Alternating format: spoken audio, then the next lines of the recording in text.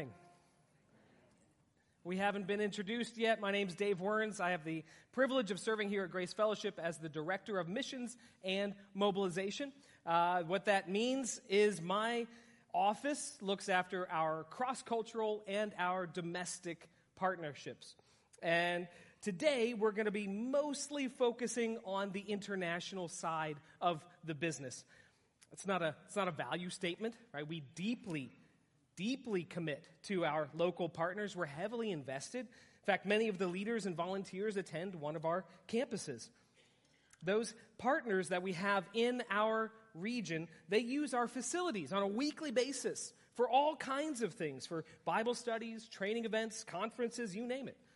Monday nights, you're going to find Young Life up at our Fort Thomas campus. They kind of take over. In fact, on any given day, on any given week, there's probably a Young Life meeting happening somewhere in one of our buildings. Thursday nights has Cincy at the Well meeting for not just a training, but also for ministering to women in the adult entertainment industry. Campus Outreach has an office space dedicated to their staff at our Fort Thomas campus.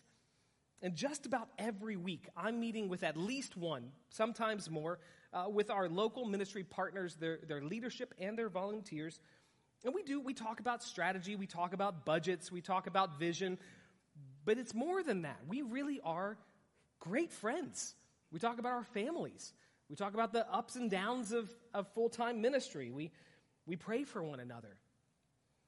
And that's not unique to me. It's not unique to my role here at the church. Many of you have those same relationships with our local ministry partners. They're in your community group, right? Some of them are in your families, or at least you sit behind them at a service.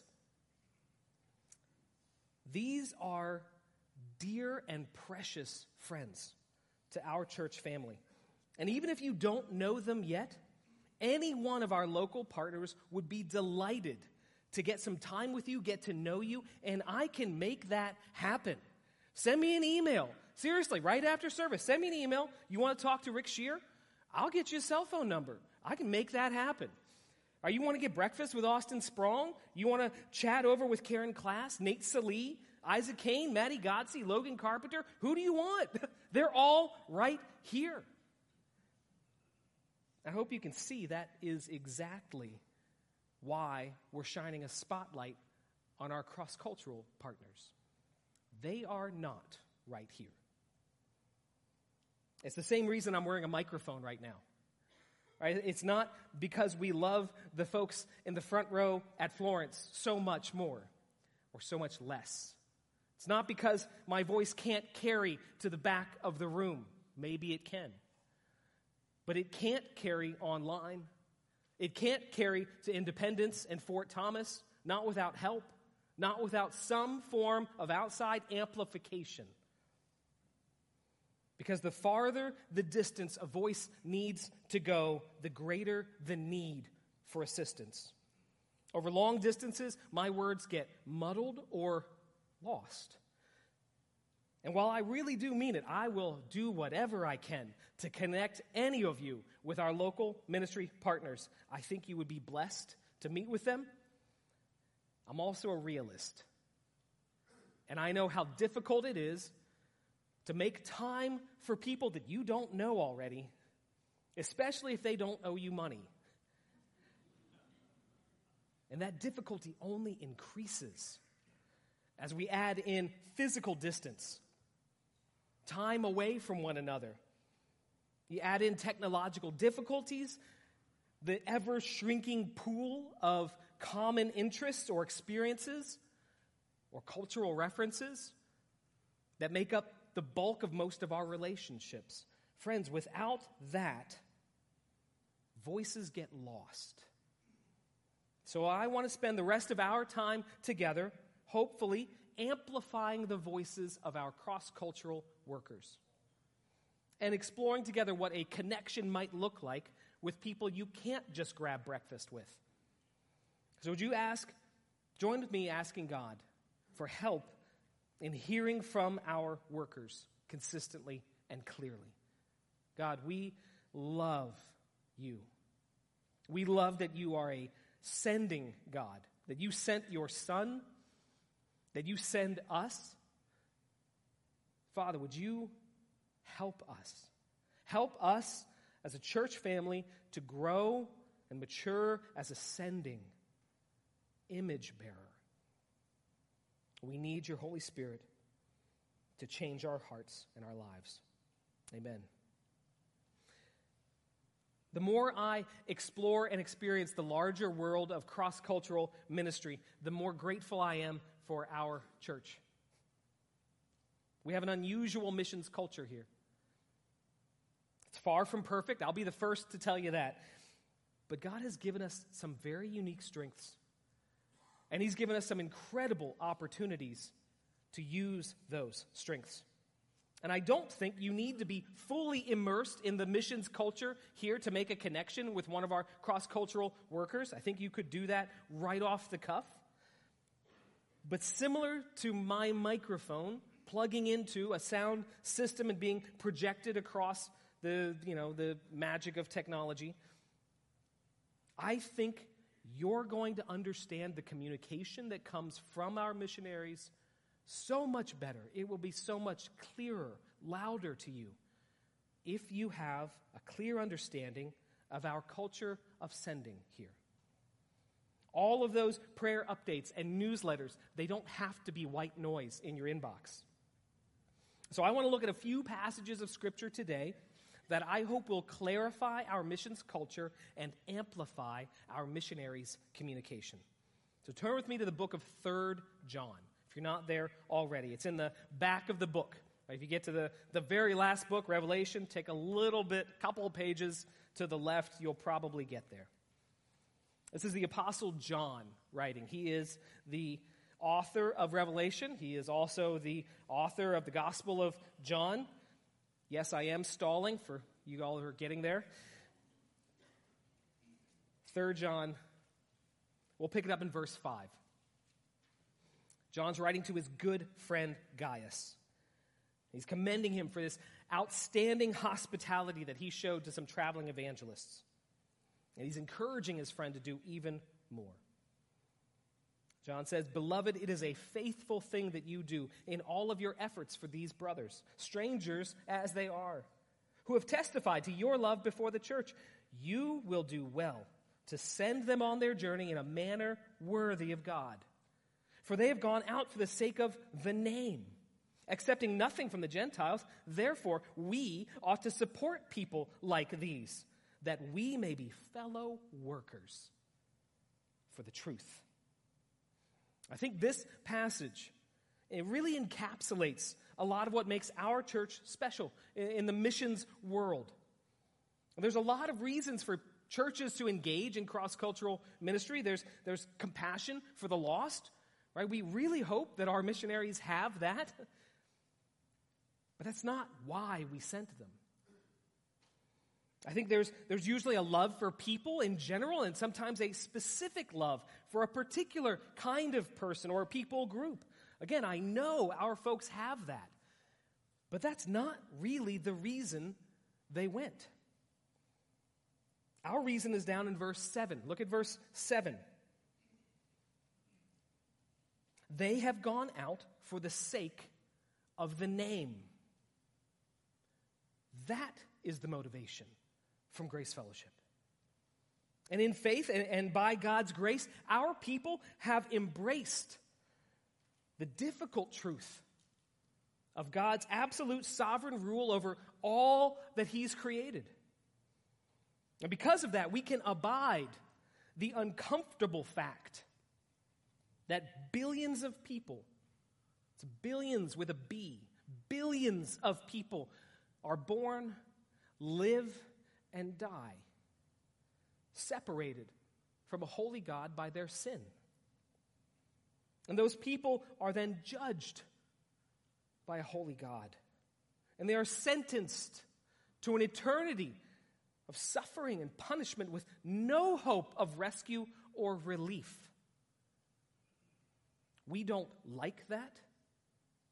It doesn't sit well with us. But at the end of the day, our people can rest on the truth that the Apostle Paul proclaims in Romans chapter 9. Verse 14 says, "What shall we say then? Is there injustice on God's part? By no means. For he says to Moses, I will have mercy on whom I will have mercy. I will have compassion on whom I have compassion." And so it depends not on human will or exertion, but on God, who has mercy. For the scriptures say to Pharaoh, "For this very purpose I have raised you up, that I might show my power in you, and that my name might be proclaimed to all the earth. So then he has mercy on whom he wills, and he hardens whomever he wills." And so it's not the untold horrors of hell that motivates our people to the mission field. On the contrary, it is the unsung glories of heaven that gets us out of bed in the morning. It's the fact that there are corners of the world, still even today, where men and women do not yet sing joy-filled songs of gratitude like we just did. Where nobody writes songs of praise to their Creator. Where no one has ever yet raised a glass in honor of King Jesus. That there are places in the world where people neither know God, nor fear God, or love Him. That, friends, we cannot abide. So we go, and we send, and we partner. Our people joyfully go, echoing John Piper, saying, "Missions exist because worship does not." That is the foundational motivation for the people who go out. But it's not just for our missionaries. It is vital for the people who send to get a hold of that truth as well. Their why informs our how. We see that in verse 6. Verse 6, the evangelist's purpose in going out is the foundation for Gaius's hospitality and sending. Verse 6, 3 John says, "He who testified to your love before the church, you will do well to send them on their journey in a manner worthy of God." Right? For they have gone out for the sake of the name. Friends, the vast majority of our missions effort here at Grace Fellowship is centered around these two verses. It's finding people who are willing to go out for the sake of the name. And then sending those people in a manner worthy of God. Let me give you an example. Most years, scratch a couple of years that had a global pandemic. Most years, we try to bring all of our cross-cultural workers together for an event we call The Retreat. It's not a conference. We don't train people. It's not a networking or skill building. It's just a retreat. We sing together. We eat together. We pray for one another. We have fun. Does that sound great? It is great. It is great. But you know what? Man, it is a monster to actually pull off. It is a phenomenal effort involving dozens of people. We started looking for a location a year ago. At that time, the world was still sort of a patchwork of COVID restrictions and requirements, and so we had to find the lowest possible bar for COVID restrictions. And since the gravitational center of our sending efforts, namely the children, it moved to Asia, out of Europe. There's way more kids now in Asia for us. So that's where we started looking. And Thailand was one of the first countries to open up the floodgates for tourism after COVID. And it happens to be fairly central, and one of our workers lives there. The Darringtons live there. So it was pretty easy. Picking the country was the easy part. That was just a few hours of casually perusing tourism policies on badly translated government websites. Easy stuff, light work. The heavy lifting comes in the months of research, looking into local weather patterns, looking into bad TripAdvisor reviews, negotiating room rates, meal packages, right, over an 11-hour time difference through Google Translate. It's great. It's great stuff. Because we had some very specific requirements. We had things we needed to get. We needed a private room for 40 people. One with all the fixins, air conditioning, chairs, doors. We needed some place to entertain or at least contain 15 kids, ages 2 to 16. And there's this huge culture gap between us and Thailand. For instance, the hotels, all of them have petting zoos. Why not? None of them have airport shuttles. It's like they expect you to ride the goat. Like it just doesn't... I'm missing something. Right? Everyone has complimentary afternoon tea. Delightful. No one's ever heard of an adjoining room. Sorry, your kids are going to have to sleep across the hall. That's just how it goes. Which works great for a toddler, let me tell you. We're definitely not in Kansas anymore. And that tedious process, months of work, was necessary. We had to do it because there are 3 things we absolutely wanted for this retreat. We wanted robust worship. It is so rare for a worker to get to sing like we just did in a language from the heart. So we wanted to pack it with us. We wanted to give them refreshing fellowship. Most of these people are isolated. They don't have networks of people to encourage them. So along with the fellowship, we wanted a flood of powerful encouragement to come from their church family. So we picked the location, the dates, that was fine. But for the worship, we asked Russ and Monique Marshall to own the worship time. And man, they knocked it out of the park. If you know Russ and Monique, tell them thank you. They did a phenomenal job. They printed songbooks. They built contingency plans in case the lights went out. They practiced extra sets that they knew we probably wouldn't use just in case somebody wanted to sing in their free time. They researched travel hacks, how to pack up sound equipment. I think we ended up with 4 full-size checked luggage, hard side bags just for the sound equipment. That was 7 months worth of work for them. They have crazy, chaotic lives on top of that. They get a little bit of help from our AV director, our worship team. Folks, if you haven't talked to them yet, find Russ and Monique and ask them about what they experienced. Sure, it was a sacrifice, but friends, they got to see the fellowship and the worship right up close, firsthand. I know it was impactful, and they have a great story to tell. And the fellowship is a little hard to measure, but I can tell you the times of worship and singing, they really did set up our times of sharing and prayer so well. I asked all of the workers that came in to share something with the group that didn't make it into the newsletters over the past year or so. And the level of transparency and vulnerability, the humility that our workers showed, these are incredible people. Some of them had never met one another. And yet the camaraderie, the familial feel that it had. We were able to celebrate together. We were able to mourn together, pray for one another like a family. And so I am confident that the retreat fellowship was a blessing. And as difficult as those were to pull off, the most difficult piece by far was the encouragement.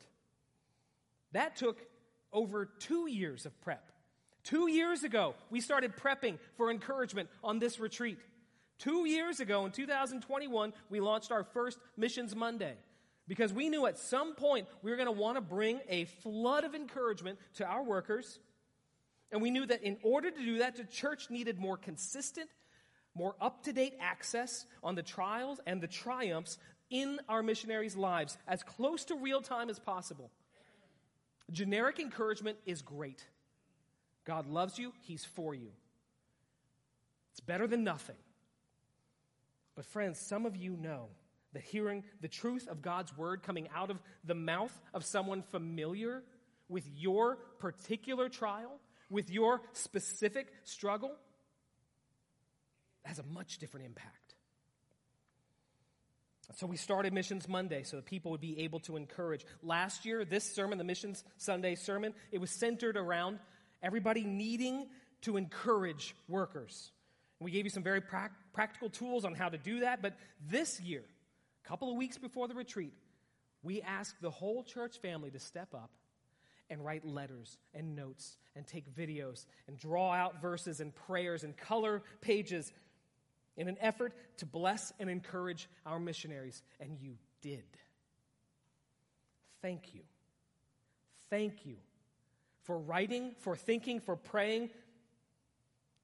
Katie Ballard was the admin support on field with us, and she brought a carry-on suitcase stuffed with your letters, your notes, your videos, your encouragement. It was the most precious cargo we had, next to my daughter. I can tell you, I have never been more proud of our church family than when we got to deliver those notes of encouragement to our workers. Thank you. And here's the crazy thing. I don't know if it worked. How do you measure that? It's not like we're in a video game. It's not like we have health meters, right? Nick Darrington gets 3 extra lives because he read your note. Sandy Dostal gets 8% more energy because you prayed for her. Really? But here's what I do know. All of the missionaries at the retreat know, without a shadow of a doubt, they have a sending church. I know that much. We're not perfect. No family is. But after years of planning, months of preparation, tens of thousands of dollars, and who knows how many hours of prayer, I can say without a shadow of a doubt, our church intends for those who go out from us for the sake of the name to be sent in a manner worthy of God. We are a sending church. And for the record, yes, we are planning next year's retreat. I need to pick up the pace here. Okay, turning your Bibles to Philippians chapter 2. Philippians chapter 2. This is the second passage that I think really encapsulates our missions culture. Because we don't just send our own people. We partner with those folks who are in other places striving for similar goals, using similar methods. Philippians chapter 2. We'll start in verse 25. This is Paul writing. He says, I have thought it necessary to send you Epaphroditus, my brother, fellow worker, and fellow soldier, your messenger, and the minister to my need, for he has been longing for you all, and has been distressed because you heard he was ill. Indeed, he was ill, near to death, but God had mercy on him, and not only him, but me also, lest I should have sorrow upon sorrow. And I am the more eager to send him, therefore, that you may rejoice in seeing him again, and that I may be less anxious. So receive him in the Lord with all joy and honor such men. For he nearly died for the work of Christ, risking his life to complete what was lacking in your service to me. The Apostle Paul is writing to a church in the city of Philippi. And just to be clear, in this context, Paul is the missionary. He's writing to a sending, supporting, partnering church. Acts chapter 13 tells the story about how Paul and Barnabas were sent out as missionaries. And then in Acts 16, we see his first encounter with Philippi. And we don't really have time to look into that story, but I would highly encourage you. That is a phenomenal story. Take some time this week to read that story in Acts 16. Bottom line, the church in Philippi is an excellent example that we use as a template for a partnering church. This guy Epaphroditus that Paul is talking about, he's from the Philippian church. He's what we would say is the first century equivalent of our short-term mission trip. Right? He's got a round-trip ticket.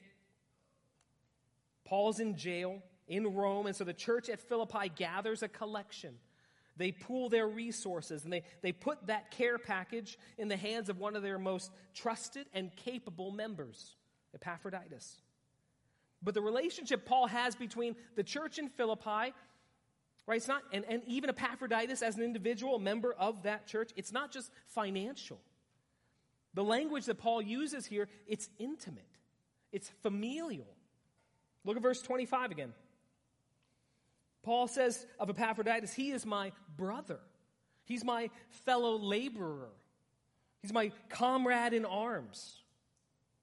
And that's the kind of camaraderie that we've come to expect from great movie classics like Braveheart or Gladiator or Top Gun. It's the things that we celebrate in the real-life stories of war heroes and veterans like Band of Brothers or elite athletes like the boys in the boat.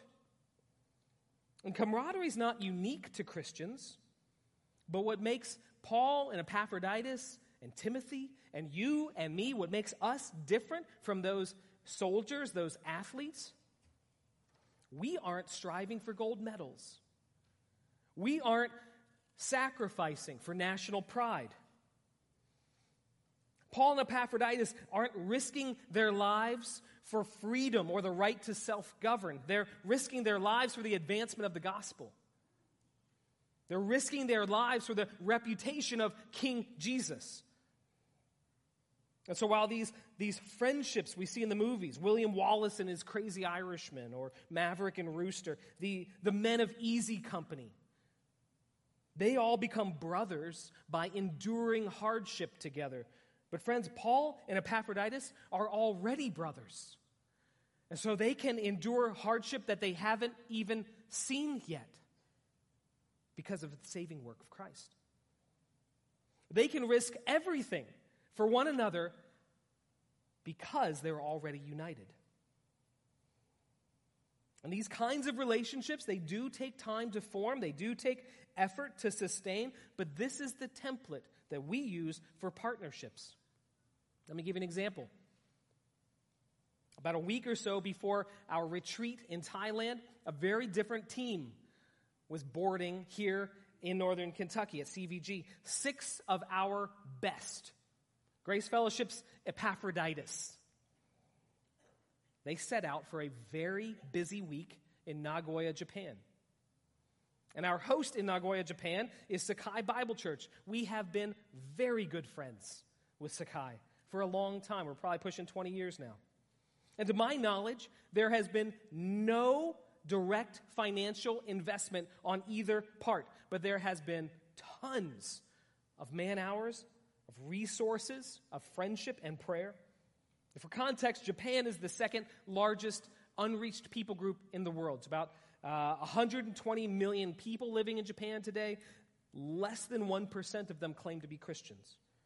So practically, that means that the churches that do exist are very small. They tend to be very isolated. They're vulnerable in ways that we just are not familiar with. So the Japanese pastors also tend to be very overworked, generally very overwhelmed. They're faithful, but they are struggling. They're under-resourced. There's almost no network of support for full-time pastors. And so just like the church at Philippi, we pool together our resources. Not just money, but the teaching, the training, the experiences, the real life one-anothering that we do every week in community group, in counseling. We put those in the hands of our capable team, and we send them at our own expense and our own hazard, just like Epaphroditus. I think the team on the ground ended up teaching something like 12 times over 7 days. They taught men, they taught women, they taught young people, old people. They taught church leaders. They shared at an unchurched evangelistic event. They did a lot in a week. And for some of the team, it was a reunion of old friends. I think Tom and Claire Hawtrey have made this trip, maybe a dozen times. Even more, I think Joan Shope has actually been adopted into several Japan communities, maybe 5 or 6 families here in the States as well. But for others on the team, it was their very first time in Japan. But regardless of their familiarity, there was a familial camaraderie. Sakai Bible Church had never met our Stephen Petrie, but they welcomed him. They honored him. They listened to him. They learned from him. He was a stranger in a culture that values family above all else. Most people in Japan worship their ancestors. He's a young man in a culture that respects age and seniority above skill or talent. But for the sake of Christ, our two churches set aside many of our cultural preferences and norms. We endured the challenges of international travel. Even get to laugh a little bit about teaching through a translator. We truly are co-laborers for the gospel. We're fellow soldiers. We are brothers in Christ with our Japanese partners. And out of a mutual love for Jesus and a desire to see him worshiped in Japan, our team carried some of the precious truths that all of us are taught week in and week out about God's character, about his promises. And they took it to encourage our partners. We don't just do that in Japan, we do that in many other contexts. So while our missions culture is heavily weighted towards the sending missionaries, well, we have so many great partnerships with deep, long-term relationships that we get to partner with for a very long time. But the question that I get most often is not related to sending missionaries. It's not really related to caring for missionaries. It's not even related to partnering with missionaries. The most often question I get is, how do you find new ones? How do you recruit and train new missionaries? I have an answer. I think it's great. Most people, well, it's mixed. If you look up, you're in Philippians 2, if you look up to verse 19, this is my answer to how we get new missionaries. Verse 19, Paul says, I hope in the Lord Jesus to send Timothy to you soon, so that I too may be cheered by news of you. For I have no one like him who will be genuinely concerned for your welfare. For they all seek their own interests, not those of Christ. But you know Timothy's proven worth, how as a son with a father he has served with me in the gospel. I hope, therefore, to send him just as soon as I see how it will go with me. And I trust in the Lord that shortly I myself may come too.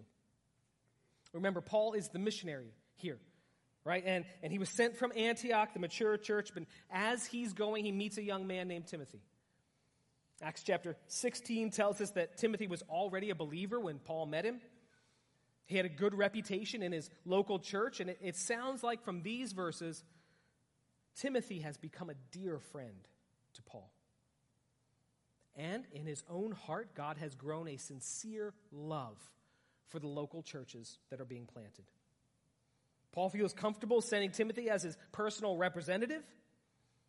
And then we also know from the letters that Paul wrote to Timothy that the young man eventually grows into a capable church leader in Ephesus. In fact, we could turn to Paul's letter to Timothy in Ephesus in 2 Timothy chapter 2. If you could turn to 2 Timothy chapter 2. This is how Paul encourages his Timothy. Chapter 2, verse 1 says, You then, my child, be strengthened by the grace that is in Christ Jesus. And what you have heard me say in the presence of many witnesses, entrust to faithful men who will be able to teach others also. That might not sound like a missionary training program, but it's the only one we have. We like to grow Timothys here. Timothy was presented with the gospel in his home. He was discipled in his faith by his mother and his grandmother. He's a generational Christian. He earned a good reputation in his local church. His brothers and sisters at Lystra and Iconium praised him. And as Paul is passing through Iconium, he sees something he likes in Timothy. We're not really told what it is. Maybe it's because his father was Greek, his mother was Jewish. Maybe it was just a personality thing. We don't know. What we do know, Timothy was very helpful to Paul. And we see Timothy was also very helpful to the Ephesian church and the Philippian church and the brothers and sisters at Iconium and Lystra. Timothy was a helpful young man. So on the 2 trips that I mentioned already in Thailand and in Japan, I think there were people on both trips that I would consider in the Timothy range of life experience and ministry experience. But there's another trip this summer that seemed to be specifically built for these young, helpful kinds of disciples. I've mentioned campus outreach a couple of times already. As the name may imply, if you're not familiar with them, they are an evangelistic ministry focused on university campuses. They have a staff presence, an office at the Fort Thomas campus. All of the students from University of Cincinnati attend our Fort Thomas campus. They're great folks. You really should meet them. Send me an email. I'll give you their cell phone number. But one of the things I love about campus outreach is their urgency. The urgency they place on sharing the faith of a new believer. It's not unlikely for a woman to meet Jesus, have saving faith on a Friday, and be out talking to her friends the next Monday, if not before. It's not a metrics thing. They don't have quotas. They're just really that excited to talk about the life-changing power of a relationship with Jesus Christ. And so it's not surprising to me that 3 of these students from UC, they found me and they said they wanted to help another campus outreach staff member get a ministry off the ground in a brand new university in Thailand. It's actually a pretty regular strategy. Americans create a bit of a buzz, and so it's easy to make friends quickly. But folks, it is not hype. It was a 6-week commitment. That's a whole summer for a student where they could have been making money. They could have been investing in exciting experiences, the once-of-a-lifetime kinds of things. But instead, they're pouring their life out for a person they may never meet again. So are these 3 kids going to be our next missionaries? I don't know. I don't know that they know. It's not that kind of a trip. But I know that these are the kinds of people that we want to explore with, because they've been doing the work of an evangelist and a discipler for years before they ever got a stamp on their passport. They have been helpful to their church. They have been helpful to their families. They have been helpful to the ministry at the University of Cincinnati.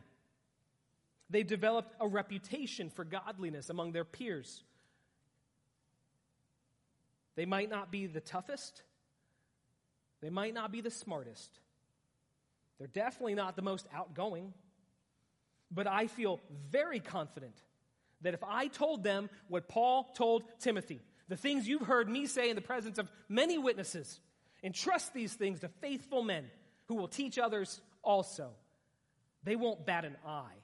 They won't have to ask, how do I do that? Where do I start? Because they've already been doing it. And so from my standpoint, I see almost everyone at Grace Fellowship as somewhere in the pipeline for missions, especially young people.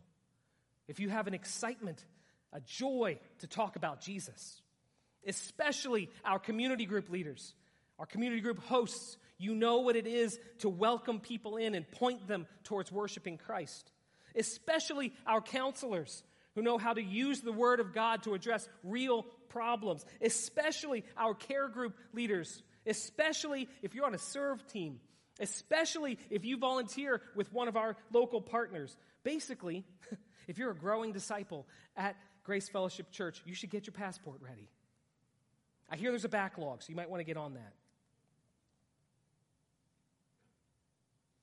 I hope by now you're getting a feel for what the culture of missions is here at Grace, how God's grown us, how He's gifted us, specifically in regards to cross-cultural ministry. And I am so grateful for what He's done here.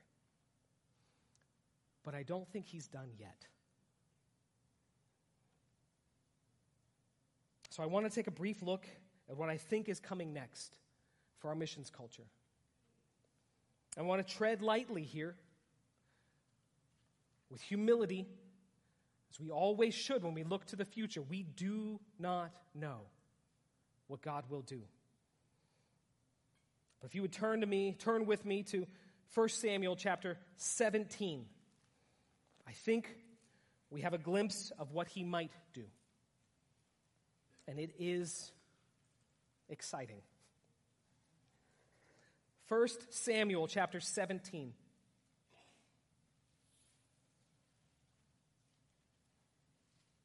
Now the Philistines gathered their armies for battle. And they were gathered in Soko, which belongs to Judah. And they encamped between Soko and Azekah in the Ephes-dammim.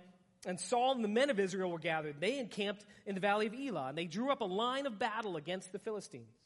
And the Philistines stood on the mountain on one side, and Israel stood on the mountain on the other side, and there was a valley in between them. And there came out from the camp of the Philistines a champion named Goliath of Gath. His height was 6 cubits and a span. He had a helmet of bronze on his head. He was armed with a coat of mail. The weight of the coat was 5,000 shekels of bronze. He had bronze armor on his legs. He had a javelin of bronze slung between his shoulders.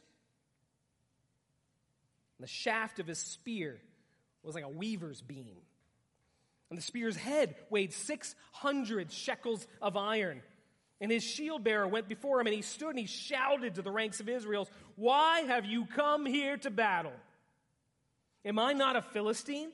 Are you not servants of Saul? Choose a man for yourselves. Let him come down to me. If he's able to fight with me and kill me, then we will be your servants. But if I prevail against him, you shall be our servants and serve us." And the Philistines said, "I defy the ranks of Israel this day. Give me a man, and we might fight together." When Saul and Israel heard these words of the Philistine, they were dismayed, greatly afraid. Many of you are familiar with this passage. You know how the story goes.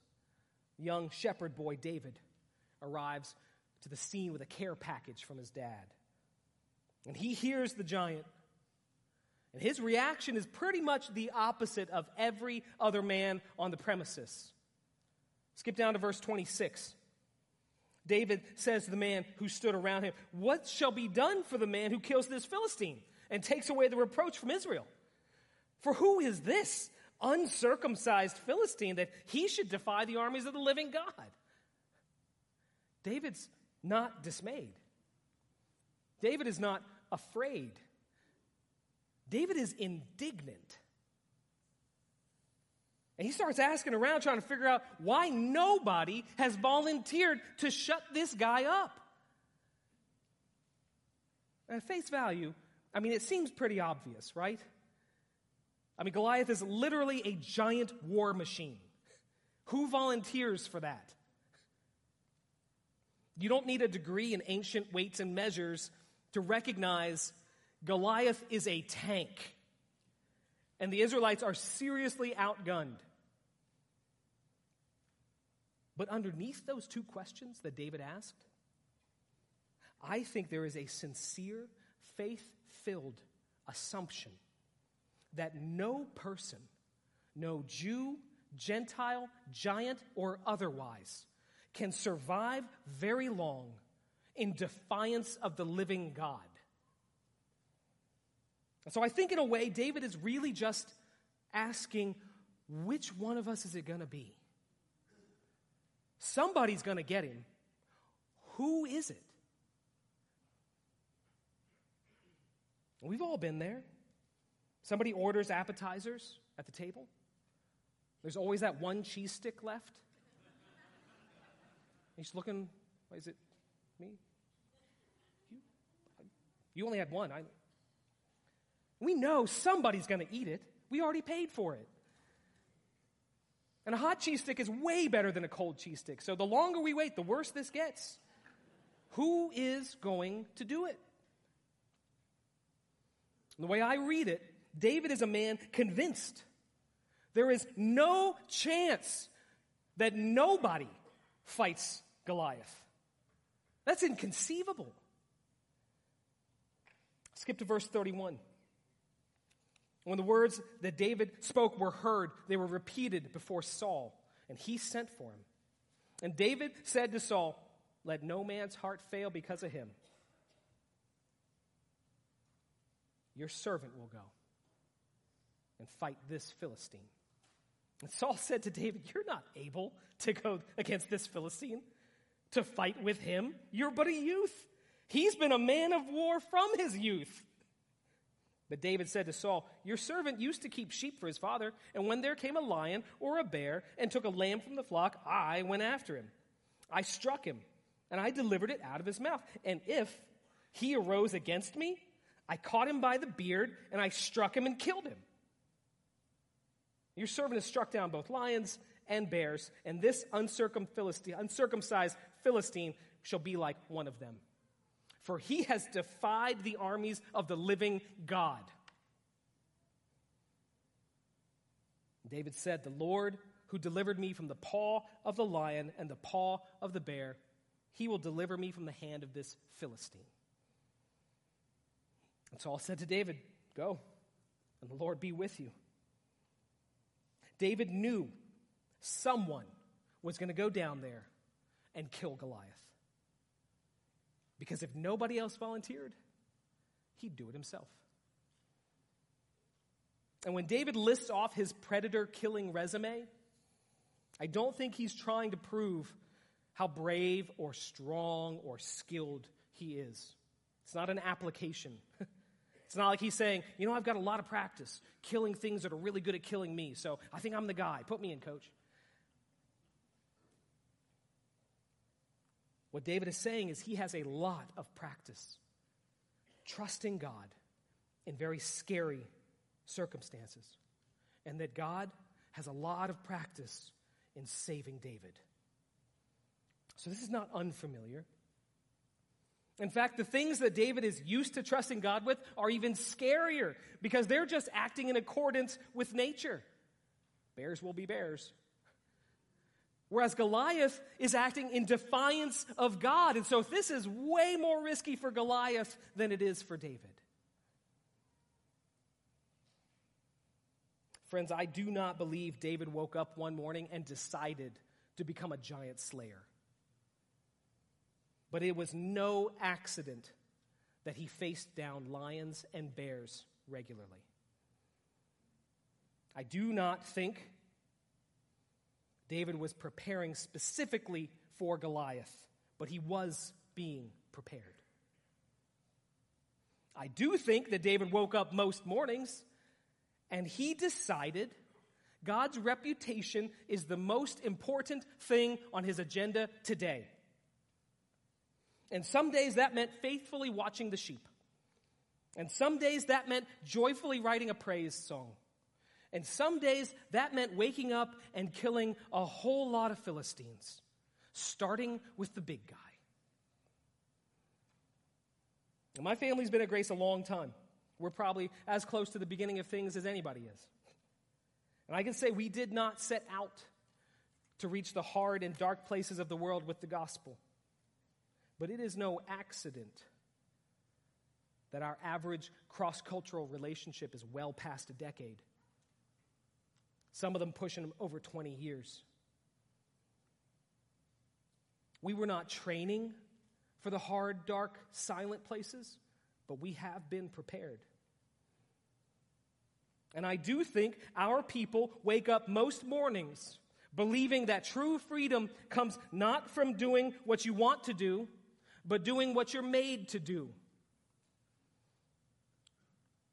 So we know how to endure. I think our people wake up most mornings believing the good life doesn't come from getting more stuff, but from knowing and loving God. So our people live with less. I think our people wake up most mornings believing that we can trust God, even when it hurts. And so we're not afraid. And some days that means sitting one-on-one in a counseling room. And some days, that means serving at middle school camp. And some days, that means helping to take the gospel of Jesus Christ to the most resistant, unreached people group left in the world. Earlier this year, 3 ladies of our church went out to investigate that people group. They went to the United Arab Emirates to get some firsthand information for our church. What are we up against?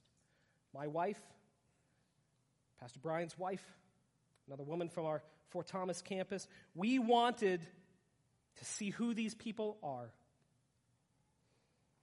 We found they have some of the very same characteristics as the Philistine giant. They're not native to UAE. Their ancestral home is hard. It's tough. It's the border of Afghanistan and Pakistan. There's between 65 and 70 million. It's huge. Huge amount of people. They are devout Muslim. And they are overtly resistant to outside influences, specifically the gospel of Jesus Christ. On the surface, the reasons for this people group being unreached, it's obvious. It's very, very difficult to reach them, and they are very, very good at resisting.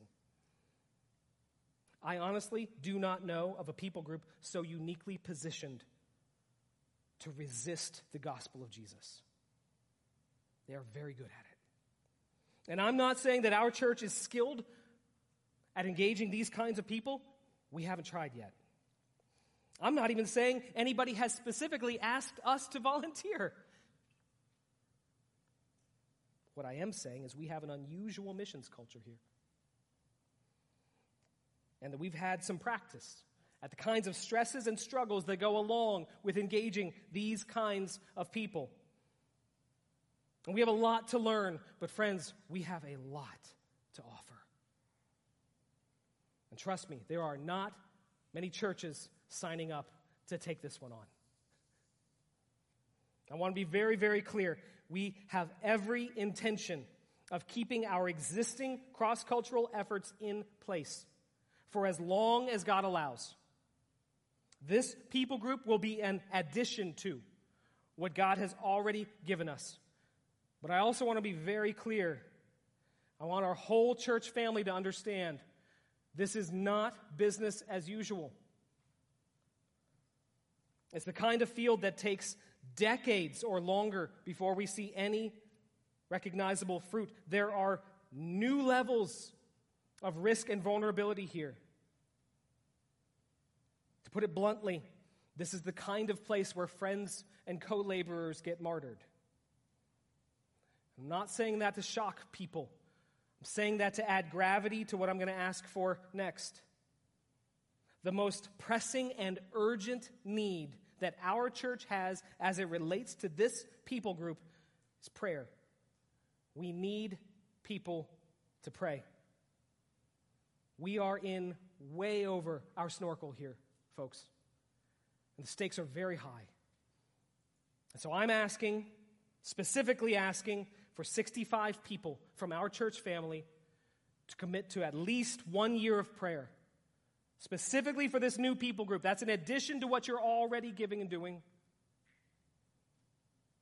It could be daily, it could be weekly, it doesn't matter to me. But 65 of our people, that's one of us for every 1 million of them. That doesn't sound like much, does it? But we have to start somewhere. And to help us get going on this, I'm going to recruit some outside help from a partner who specifically trains people to pray for this people group. They are very good at what they do. Unfortunately for us, they also do most of it in Spanish.